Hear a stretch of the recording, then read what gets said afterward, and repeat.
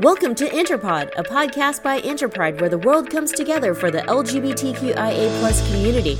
I'm Michelle Miao, your host.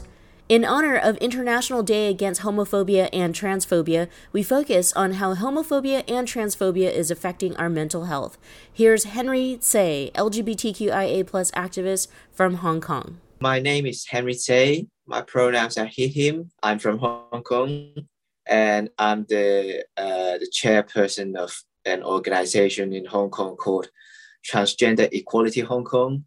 And I'm also a plaintiff in an ongoing lawsuit that challenges the government's surgical ID policy. Because in Hong Kong, in order to get your gender marker changed on your Hong Kong ID card, you need to be sterilized and have what's called the full sex reassignment surgery. So I'm trying to challenge that, and I'm going to the Court of Final Appeal soon. I am a trans guy, and I had my medical gender transition more than 10 years ago. So I started it more than 10 years ago when I was in high school and in university. And that was quite a hard time for me, but especially with my family, because they're very conservative, and some of them are deeply religious. But I think myself was still lucky in the sense that I had the space while I was in university to do that. And my friends, they are very supportive with my transition. The friends I had back then, they're still very good friends with me now. Actually, I'm visiting them now in the US. And they're friends that I knew back when I was 12. And I knew them in a girls' school. So myself, I went to like a deeply religious, homophobic girls' school in Hong Kong. It's very conservative there. And it heavy ties with like the most homophobic church in Hong Kong. And I guess you can imagine like how hostile the environment was towards LGBT people. And back then, there was no knowledge about transgenderism, transgender people. Like the only thing I knew was some transsexuals, they call them transsexual women, on newspaper, maybe from Korea. And I, apart from that, I knew nothing about transgender, but I knew what homosexual was, but I didn't see myself as a lesbian. I didn't see myself as like a Asian tomboy or bush lesbian, but this school thought I was a tomboy or a bush lesbian, and I got picked on a lot. So that was the environment that I was in before I realized that I was transgender when I was in Hong Kong. And before that, I briefly mentioned that I still feel very lucky with my transition, because I left Hong Kong when I was 17, and I moved to the UK for the last few years of high school and university.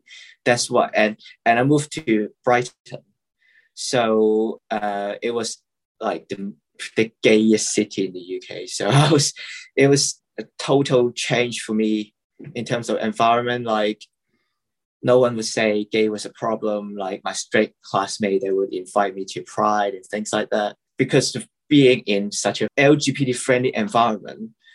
Like being gay or being gender non-conforming was not a deal to them. And I was able to explore myself and eventually start my transition. So that was pretty much my story, being a gender non-conforming transgender youth in Hong Kong. Part of, the discussion today is that we want to bring up mental health and the LGBTQIA+ community. Share with us how you navigated that, even as a youth, and then also knowing that there weren't a lot of resources for you, especially with where you grew up. Yeah, so I guess I think I struggled with mental health a lot before I transitioned. It was a lonely time, and I tried very hard to get hold of some resources online on YouTube with non-Chinese speaking people, because in those days, you're talking about 10 years ago, there were a few Asian trans men who were making vlogs on YouTube, but that was it. There was nothing. Well, if you compare what I had back then to what's going on now in the Chinese speaking world, it's very different. You have a lot more trans people, not just trans men, talking about their transition, talking about different stuff on YouTube in the Chinese language. And back then I didn't have that. Actually, I just got reunited with an Asian, well, he himself is a Korean Canadian trans man. So we both started transitioning around the same time, like 10 years ago. And I just watched his video because there was no resources. And I watched his video talking in Korean, which I couldn't understand a word. And I just, 10 years later, I met him again. Well, I met him in person for the first time at ILGA World Conference. So he was doing translation for some activists from Korea. And I saw his name badge and I saw him. And, it just reminded me of this guy that I saw on YouTube 10 years ago. And I just asked him, like, are you a YouTuber? And he was so shocked that, some guy from Hong Kong that he met at a conference, watch all his video like 10 years ago. It shows you, how scarce the resources were back then. And I think and I see a lot of resemblance when I meet, when I, know more. Now I know a lot more trans men, especially in Hong Kong, who are in a similar position. So, a few years ago, I was invited by a trans man. He started like an informal peer support group. So I started joining that group and I got to know more trans men, and eventually we see the demand, and we formally started this organization in 2020, Transgender Equality Hong Kong, and we have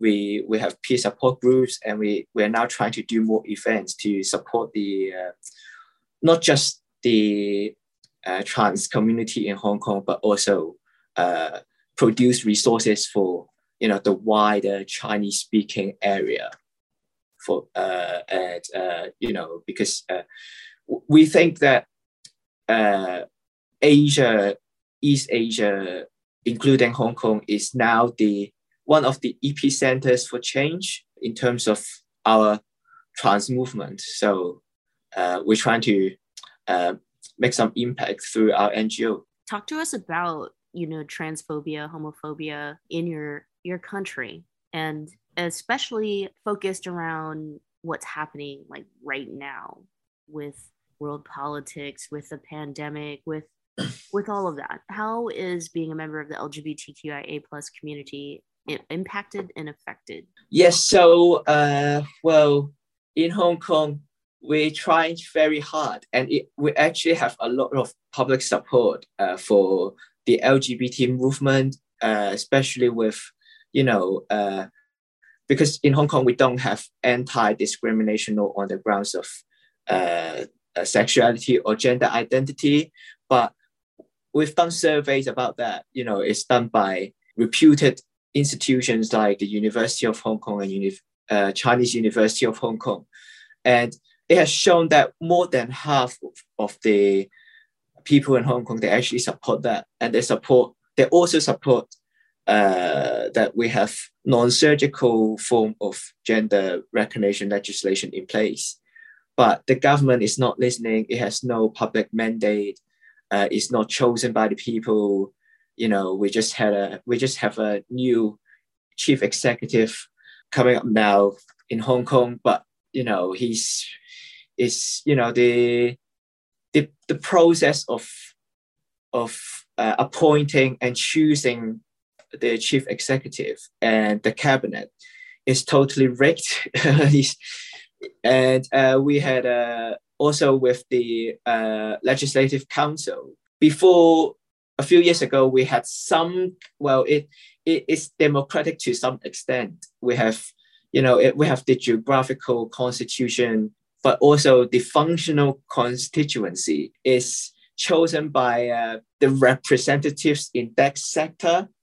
So if you are from like the fishing industry, you're chosen by, you're only, your vote would only come from those in the fishing industry, by some representatives in that industry, and it's heavily manipulated. So essentially, even if we maximize the potential of the geographical sector, and all those candidates in that sector are chosen by public vote, we wouldn't get any bill. We wouldn't get any bill passed, especially those that protects LGBT people, because by the process you have to, the bill has to first come from the government, and it has to be passed by the geographical constituency and also the functional constituency. So, you have three very high barriers, and it's impossible to get any bill passed. That's why, you don't see progress in the legislative council coming from the chief executive or the functional constituency. And it has led to this phenomenon that we have in Hong Kong. We do everything through the court. And I mentioned about my case earlier. It's one of the main efforts in the locals in Hong Kong's LGBT movement, because we do everything by judicial review. That's very unfortunate, because it's a very long process. It's very costly, and the topic covered in each case is very limited.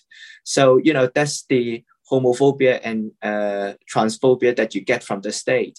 And in general, culture-wise, I think, like with the older generation, it's very conservative. They don't tend to talk about this issue a lot, even though we don't have, you seldom see physical violence towards LGBT people.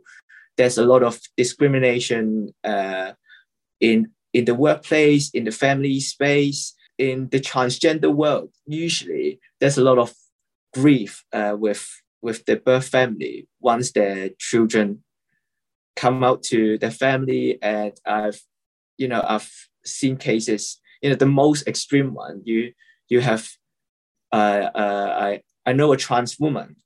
When she came out to her family took her to mainland China to have some kind of conversion therapy, and she agreed. She agreed at first, and she allowed them to take her to God knows where in China to see this like a Chinese voodoo guy, and they made her drink some kind of water with, how do you say that, they have some kind of like blessing paper, and they burn it, and they mix it with water, and they make her drink that some kind of potion, they call it. And obviously it wouldn't work. It's harmful. And she agreed to that because she thought that would convince her family that, her condition, her transgenderism is incurable, so that they can get on with their lives. And her family didn't stop there. And they thought she needs something stronger, some stronger conversion therapy in order to help her to get rid of her thought of gender transition. And they said to her, well, we should take you to a doctor. And at that point, she refused because she could no longer have it.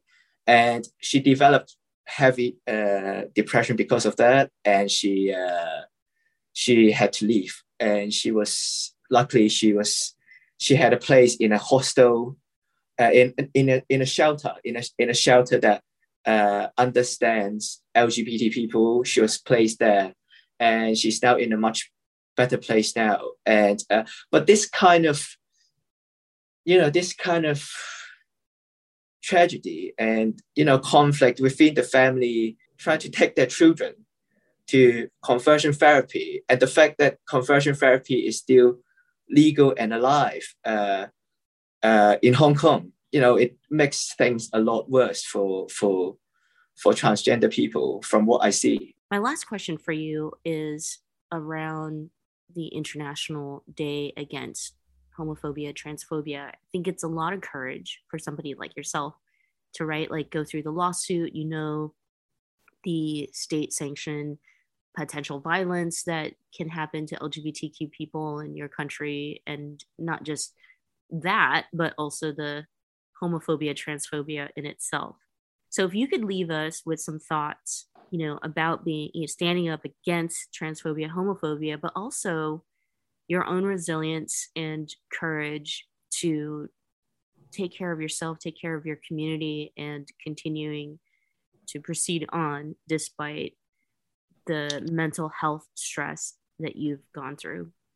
So I would encourage people to be informed and check out what's happening now in Hong Kong and in East Asia, because we are, it's an important time for us now that we're experiencing this stage of huge change, and we really need allies from around the world to support us. And also, I'd like to, mention the importance of taking care of yourself, especially as activists, because it's really, the work to fight for equality for LGBT people is really hard, because it's a long process. There's a lot of obstacles. You're fighting the state. A lot of the times the path is not smooth. You have to think of different ways. Sometimes, even if you exhaust all the peaceful means, it wouldn't work. So it really is frustrating work sometimes. And I'd like to remind my peers in the activist community that, take time for self-care. And that's what I'm doing now. Actually, I've had my first long break in America in years. And I haven't been taking a proper break for years. And before the holiday, I realized that, I really need to do that. And now I'm doing that. And I'm feeling good, just to get away from things for a few weeks. So do that if you feel like you need it. You deserve it. One final thought, and that is to Asian LGBTQIA+ and our mental health. But yeah, since you're a trailblazer, if you have any final thoughts about our cultural identities and mental health and LGBTQIA+, please share. Oh, that's a difficult question, actually, because when you mean Asian, it means different things. Because if you talk about Asian, say when I was in the UK as an Asian, I felt like a minority. But when I'm Asian in the Hong Kong context, I'm the majority. So it's completely different. And I think what's in common? Well, I guess there are things that are in common. And I think as Asian, when we deal with our parents, there's a lot of tendency to to keep it inside the family, like they don't see it as a public matter. And I see a lot of times when I participate in international LGBT spaces, like I see such a underrepresentation of East Asian, especially like when I went to the Enterprise conference in Greece a few years ago. I think there were less than 10 less than 10 of East Asian origin in the whole conference. And the conference we're talking about several hundred people. And I think it's time that we voice out for ourselves and to show who we are in these spaces. And I think it's very important that, to let the world know that what our needs are in order to fight things for our community, to meet their needs better. That suits their cultural or, geographical background or whatever. So I encourage Asian activists to do that.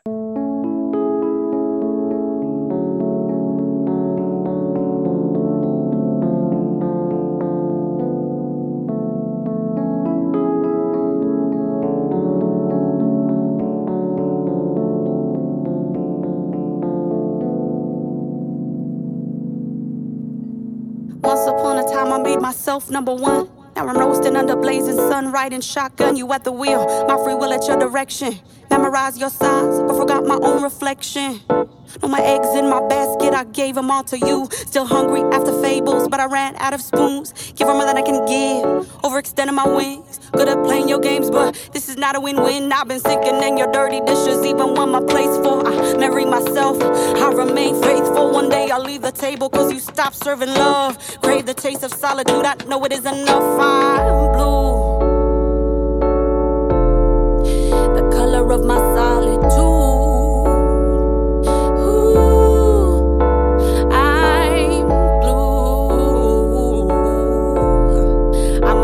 Love me over you. I've lost count of how many times I knew my yes was a no. I'm your clown out of habit, there is dust on my throne. For you I drop my shit just to hear you say hero. Fly you to your dreams, distract me from my own. Maybe baby someday I will learn to be alone. I fly myself up to the moon and build a gate around my zone. I bust a myth that I am selfish when I take care of myself. Repeat it till I hear it, reverse the trauma in my cells. Blue, the color of my solitude. I'm blue. I'ma choose to love me over you. I'ma choose to love me over you. Over you. You are not a burden, baby. You are on purpose, baby.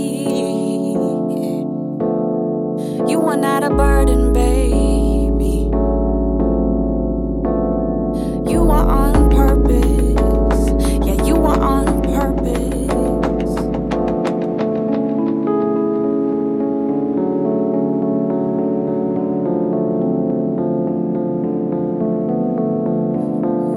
That was I'm Blue by Kim Mortal, a queer non-binary Filipinx Canadian artist. Download their song or head to kimmortal.com to support the work of our beautiful queer artists. To hear more episodes of Interpod, visit interpride.org. There, you can also find out more information about the work we do with Pride organizers from around the world. The big AGM, or Annual General Members Meeting, is coming up in October in Guadalajara. This is Interpod, a podcast by Interpride where the world comes together for the LGBTQIA+ community.